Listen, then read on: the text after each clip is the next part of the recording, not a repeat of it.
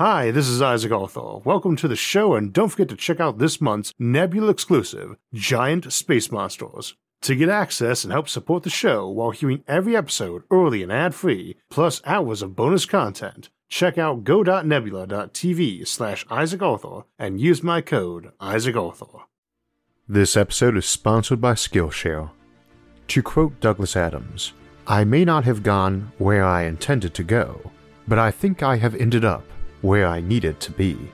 When it comes to traveling the galaxy in the future, this might be the normal order of business.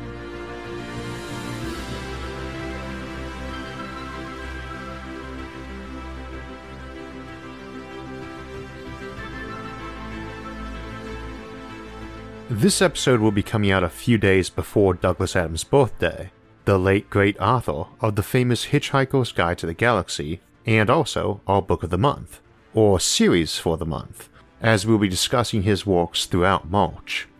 I don't think there's any series I've read, or rather reread and listened to, as much as The Hitchhiker's Guide, and it's a great example of how humor and satire in science fiction often get more bits right than even very sober and hard science fiction works. As we're going to see today, there's a decent chance that in the future, if you want to travel to other worlds, you're likely to have to hitchhike to get there. We've a lot of concepts to cover, so you might want to grab a drink, a snack, and a towel. This topic had a bit of a strange birth. Someone was asking if I discuss Oumuamua, that peculiar asteroid from another solar system that's been in the news a lot this last year. That's a fairly common request, and I've always declined because we don't really do focused astronomy or current events here. There are a lot of other great channels that have discussed it. We might give it a detailed discussion down the road if Project Lyra or some equivalent does get launched to check Oumuamua out more closely. Of course, the interest is mostly in me discussing it as a possible spaceship, but channel regulars already know what I'm going to say, that it isn't one. But it stuck in my head because we were discussing panspermia recently, the notion that life might originate out in space and land here, and there's the option that it could travel the galaxy by hitchhiking on board asteroids like Oumuamua. These things kind of meander around the galaxy, and it's inevitable someone would wonder if we might hitchhike on them too. Now, unfortunately, they move way too slow to be viable. We can already design better interstellar ships than that. You also don't hollow out an asteroid to make a ship, you smelt it down and make it a bigger, better, and task-designed ship instead. Same as you can hollow out a tree as a canoe, but would do better to cut it up for lumber to make a real ship. But such an asteroid might be a way for someone to send a time capsule to a distant place, or even freeze themselves and hide inside it if they got abandoned in some distant, empty place where no ship would be likely to pass by, and who can't really stop to pick you up anyway. This got me thinking about how most people would actually go about traveling in the distant future, and I realized that we almost always discuss interstellar spaceships either in a colonial or military capacity. We don't too often discuss regular people just getting on board a ship to visit a distant star system that's already colonized with a big and ancient civilization already established there. And partially, it's because you might not see too many journeys of that sort. To quote Adams again, space is big, really big. You just won't believe how vastly, hugely, mind-bogglingly big it is.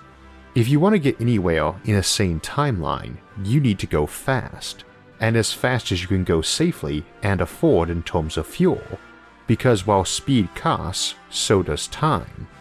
Even if you don't care about how long it takes to arrive, perhaps because you're frozen, lots of stuff can break, and even an automated repair system is going to be expending material during the trip, so you go fast.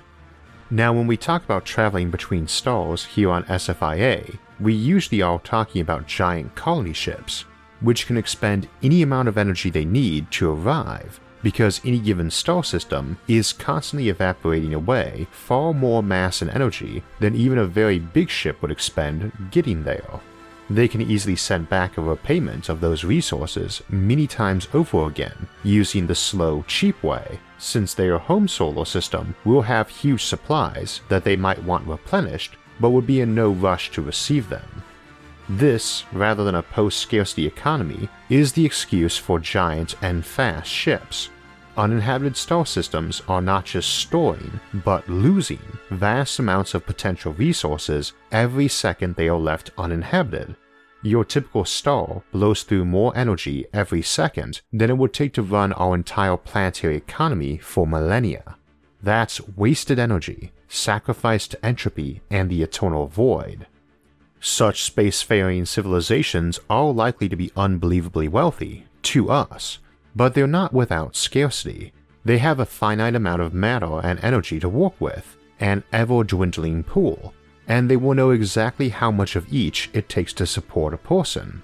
The energy budgets needed to move someone to another solar system are millions of times what it would take to support them for a year. I want to emphasize they probably do have the resources, but they might be kinda touchy about people engaging in really exorbitant expenditures. That doesn't matter for colony ships because again, they do have those resources and they are spending them essentially as an investment. So while I doubt many places would actually ban recreational travel between stars, it's fairly likely in many places it would carry a bit of a pariah status, like if some restaurant tried to use books or currency to fuel their grills. That's legal, but it's not some place you want to be taking a grinning selfie and posting to your Facebook. Everything's relative, but wasteful behavior is rarely encouraged, and ultra-wasteful behavior isn't likely to be encouraged. It's hard to guess on a future civilization, of course. They might be obsessed with efficiency, or indifferent to massive wasteful expenditures, or simply not view recreational travel that way. As one example, folks leaving a system represent a serious legal pain for any properties they leave behind, as those essentially go into limbo for decades or centuries, so they might have a rule that if you immigrate, you have to transfer or liquidate those. Similarly, it makes something like an absentee ballot for an election, or a consulate for dealing with citizens who get into trouble light years away, virtually impossible, since your home country might not even exist when you arrive. So they might restrict two-way trips that are seen as recreational just to encourage folks to formally immigrate and avoid light lag-induced bureaucratic nightmares. However, while I'm spoiling everyone's childhood dreams of traveling the stars, I should note that there's another, even bigger reason this might get discouraged or banned. There is no such thing as an unarmed spaceship, especially an interstellar one, as even a fairly modest-sized personal one is basically a giant nuclear arsenal. Even a single ship no bigger than a truck, moving at 95% of light speed, carries several thousand megaton nukes worth of energy. So civilizations might be very touchy about privately owned starships. That's another reason why bigger is better for ships too. It's a lot easier to track, regulate, and blow up a handful of larger ships with a vetted and licensed crew than millions of tiny ones. You might be able to easily purchase your own personal spaceship in the future, but they might not let you fly it anywhere near another solar system. Attached to that, as long as light speed limits us, interstellar empires would at best be loose confederacies of a handful of systems, not sprawling galactic ones. Odds are very good even individual solar systems would be broken into hundreds if not millions of nations. Each system is likely to have its own specific regulations on entering, especially at relativistic speeds, and have all sorts of security and customs issues that differ from neighboring systems. Again, giant ships have an edge here, especially ones that tend to have a circuit they run, and would be hard to charter just to make a flight of potentially many centuries to the destination of your choosing. Even if we assume most systems have ultra-efficient laser highway systems to their neighbors, this merely reduces rather than eliminates these problems, and such highways are more likely to be akin to railroads, for big equipment where controlled ships shuttle down, not lots of tiny personal ships. All of which starts adding up to a picture that says visiting other populated systems is something you either do on a great big passenger liner, where you're probably frozen for the duration and might be waiting months for the next flight, maybe frozen in a warehouse, or you're doing it by hitching a ride on a ship that doesn't specialize in passenger movement and is not going all that far. You aren't traveling from here to Ursa Minor in one stop, not the way a dedicated colony ship might. You're jumping from star to star, zigzagging your way out, probably spending months or even years kicking around that system before a ship comes by that's headed the right way and will let you hitch a ride or buy a ticket or walk your way out. More like a sparse hub and spoke system like the airlines use, just with more and longer layovers and very few flights. And you probably won't buy a ticket either. Commerce and currency between stars is not likely to handle small transactions too well, with each destination quite possibly using a different local currency and with decades of delay on any banking transaction. Consider the practical problems too. If you're some company who owns a bunch of freighters, you probably have those insured and do not want the liability issues involved from one lone random stranger on your ship sightseeing the galaxy, not on your ship potentially carrying megatons of ultra-valuable goods around. Another reason why freezing passengers might be the norm. I suspect almost every ship would have a lot of passengers on board, but they might be rather unofficial cargo. Hard to say, of course. Some place like Earth, or the Sol system anyway, all Dyson swarmed up at the center of an emerging galactic sprawl, might easily have millions of giant spaceships carrying trillions of people in and out of the system every single day, with easy-to-book travel to all neighboring systems out to 100 light-years, while another region might be inhabited by various fairly hostile and xenophobic civilizations, and that can change quick too. Remember, voyages to even your closest neighbors might be decades long. A lot can change in that time. A utopian democracy might have switched into a genocidal dictatorship or vice versa since you booked passage there. They might not have some nice, cheap, efficient laser highway to their neighbors either, or be confiscating any ships that arrived for seizure.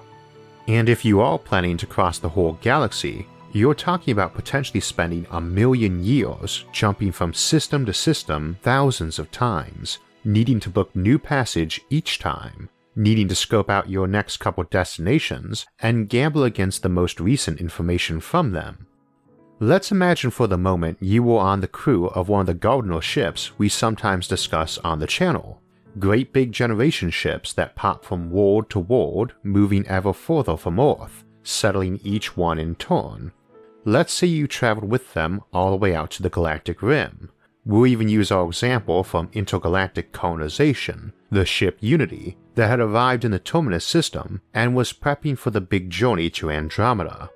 You've decided to go home, all the way back to Earth, 30,000 light years away, and as I recall from the episode, a place you'd left 200,000 years ago, with thousands of colonies set up along the way.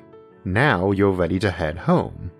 There's a fantasy series called The Black Company by Glenn Cook, very good series by the way, about this mercenary company that's been around for centuries and keeps records, the annals, of its members and exploits. Since they usually are not very popular for a couple generations in any area they've been working at, they tend to drift over time to new spots and had wandered a very long way from their origins, which have descended into myth and legend. At one point in the series, they decide to go home, but all they've got is a name, for a place that's on a continent they don't even have maps for, sort of like trying to travel down to Cape Horn from Norway in the 10th century. No maps, cities along the way changing names or getting moved or destroyed, and languages changing too. So they decide just to backtrack, figuring at each stop along the way they'd have a better chance of pinning down their next destination from a combination of their own annals and local history. Needless to say, they often don't get a terribly warm reception at most of their destinations. They are called the Black Company for a reason, though at one place they were regarded as neo-mythological founders or heroes too. Our hitchhiker coming from the Terminus system has things a bit easier. He is very likely to be regarded as a heroic founder, and records ought to be better. Early on at least, there ought to be people who still remember him even, we are obviously assuming a lot of life extension options for this trip, though alternatively, he might have made his trips on ice or be a descendant of the original colonists too, quite possibly all three. But we'll assume this particular traveler actually left Earth personally and has been awake most or all of the time. These were colonies, bare bones places when he left, so even the newest ones he first reaches are going to be quite changed. But after the first few dozen stops, he might find they've entirely renamed worlds as they've shifted from a handful of small villages on a mostly empty and barren planet to sprawling Eucomenopolises or interplanetary nations.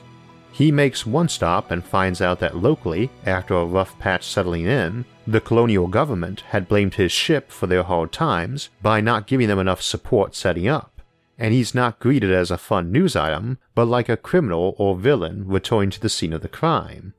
He might decide he's better off detouring off that direct route, but he's likely to keep returning to it for the nostalgia, even if he sometimes has to bypass places that have turned nasty.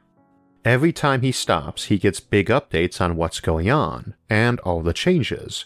He probably needs some sort of Hitchhiker's Guide to the Galaxy, and it's probably about as reliable and thorough as reviews of resorts and travel destinations are nowadays, full of tons of old and outdated entries on tangential stuff, rants about customer service, complaints about how the local customs officials confiscated their contraband, and reviews about bars and restaurants that closed down centuries before you arrived. Even for those first few destinations, it would be like someone who lived in Constantinople jumping to Cromwell-era London, then over to colonial America, then back to Victorian-era London, then to modern Istanbul. And that's only going to get worse with each progressive step. I suspect he'd opt to travel with circuit freighter crews, volunteering his skills and experience, and staying awake just so he could be getting live updates as they approached each new system, and have folks to interact with who were used to this sort of leapfrogging through time and space. In that regard, it would be very easy to imagine a lot of subcultures emerging around these sorts of space crews, probably nothing even vaguely homogeneous across a whole galaxy, but with decently standardized customs and behaviors, at least in each local pocket. They would be very likely to have some currency the various captains all agree to use among each other, even if just to rendezvous outside a system and exchange goods to avoid tariffs, something like quality liquors or other barter items. They would be very likely to favor travelers who'd been on ships a lot, and be more open to having them hitch a ride if they couldn't pay, since any time one of them left their ship, they'd be stranded way out away from their home too. They probably would have some sort of guidebook or wiki they all maintain separately, and shared around so as to avoid each system whitewashing its own entries. And it is very unlikely our traveler can pay. I mean, even assuming he's been drawing some salary from Earth for all those thousands of years, which seems very unlikely, there's just not likely to be any sort of standardized currency, and even some agreed on interstellar trade currency is likely to only exist in a small region of space. You'd probably be swapping currencies at every destination, taking a hit on each, and maybe gambling on wiring it ahead to your next destination at light speed to some bank, hoping it will receive it and guard it and add compound interest onto it. How many times can you do that before something goes dreadfully wrong, like the bank goes under or gets embezzled, or the planet it is on gets bombed? Or you just stop using money. Many folks figure we'd live in a moneyless society in the future, which might be quite a utopia or not, but even if it is, it might be rather inconvenient for you, since that presumably means you need to get authorized for your next trip. And space travel is never going to be casually cheap. That system might be super rich but very frugal, wanting to save all its resources to allow more people to live in comfort for more time, and frown on what they might view as horrendously extravagant travel. It's not very likely you could carry some sort of commodity currency with you either, even assuming there was something universally valuable and compact and consistent in value. You've got information, but that's the fastest and easiest thing to ship around the stars. It moves at light speed and will always arrive ahead of you, making yours old and outdated when you arrive. The good news is that it's probably a very prosperous galaxy all around. You're not likely to show up any place where folks are starving and eating rats, though you might wander into some place that's turned into a dystopian wasteland. Odds are the ship, which will be picking signals up as it approaches, won't stop there anyway if that's the case. So whatever the current economic state and system is, you probably can work, beg, borrow, or steal enough to keep yourself going and maybe book passage to another spot. And you could also end up at a given destination for centuries at a time. Either no ship wants to go there, or you've just taken a shine to it and want to pause in your journey for a while. Maybe start a family. Heck, considering the Gardner ship model assumes constant regeneration of the colonist pool by having kids, if you're backtracking your path, you might be bumping into your descendants on each stop. Go on long enough, and the majority of that planet might be descended from you. But with life extension on the table, you might easily visit a world you helped colonize 10,000 years ago and be able to stay with your actual son or daughter who stuck around there originally. Indeed, an awful lot of these Gardner ships might abandon their original mission in favor of shuttling along sections of space they colonized, where the cultures are likely to be a bit more similar and where they've always got old friends and relatives, very old friends and relatives, who they can visit or turn to if there's a problem. If radical life extension is in play in the future, as it very likely will be, odds are most colonists will still have most of their original colonists kicking around for a long time, as a small minority as more people are born, but probably a very influential minority. We can't really guess how the life of a galactic hitchhiker would go. I suspect we will have a lot of them, and they need to be very adaptable. Futuristic societies are probably not going to need a lot of workers on ships or at spaceports, not with lots of automation around. But if that's so, it implies they're not really in need of payment, and restrictions on easy space travel just reflect a core frugality, or security concerns. Again, moving stuff through interstellar space uses obscene amounts of energy you can use for other things, and which will always be a finite quantity. Unless someone invents some perpetual motion machine or other bit of clock tech, our topic for next week. And they might be very stingy if they're preparing for something like a post-stellar civilization, like those we discussed in Civilizations at the End of Time, which we'll be revisiting in 2 weeks. I suspect it will always be handy to have valuable skills and personal stories to tell, as it is now. I never did the hitchhiker approach myself. I traveled a lot when I was stationed in Germany, jumping on trains and staying at random hostels, but those were always short trips while on leave. And the nice thing about being a young soldier with no family is you tend to have a decent amount of spending money. Still, it was always handy to have some skills and stories, and for a lot of the folks I bumped into on those trips, who've been doing it for months or even years, and didn't have some trust fund to draw on, those were fairly vital to their ability to keep at their travels. Easier than in the past, of course. Traveling bards or minstrels or craftsmen often received rather cold receptions, being viewed as troublemakers or thieves, and of course many were, and I'd imagine it will get easier in the future, or less overtly dangerous at least. But I suspect Hitchhiking the Galaxy will be a rather exciting experience, and not always in a good way. So it's definitely good to be prepared, have a good guide, and of course, always bring a towel. As we noted today, it's good to have skills if you're traveling, whether it's the world or the galaxy, and the practical ones are often hard to learn from a book. If you're interested in expanding your repertoire of skills, check out Skillshare, an online learning community with over 20,000 classes, covering everything from practical daily skills to things like programming, writing, or science. A premium membership gives you unlimited access to high-quality classes on must-know topics, so you can improve your skills, unlock new opportunities, and do the work you love. Join the millions of students already learning on Skillshare today with a special offer just for my listeners. Get 2 months of Skillshare for free. To sign up, visit the link in the description and the first 500 visitors get 2 months of unlimited access to over 20,000 classes for free. Act now for this special offer and start learning today.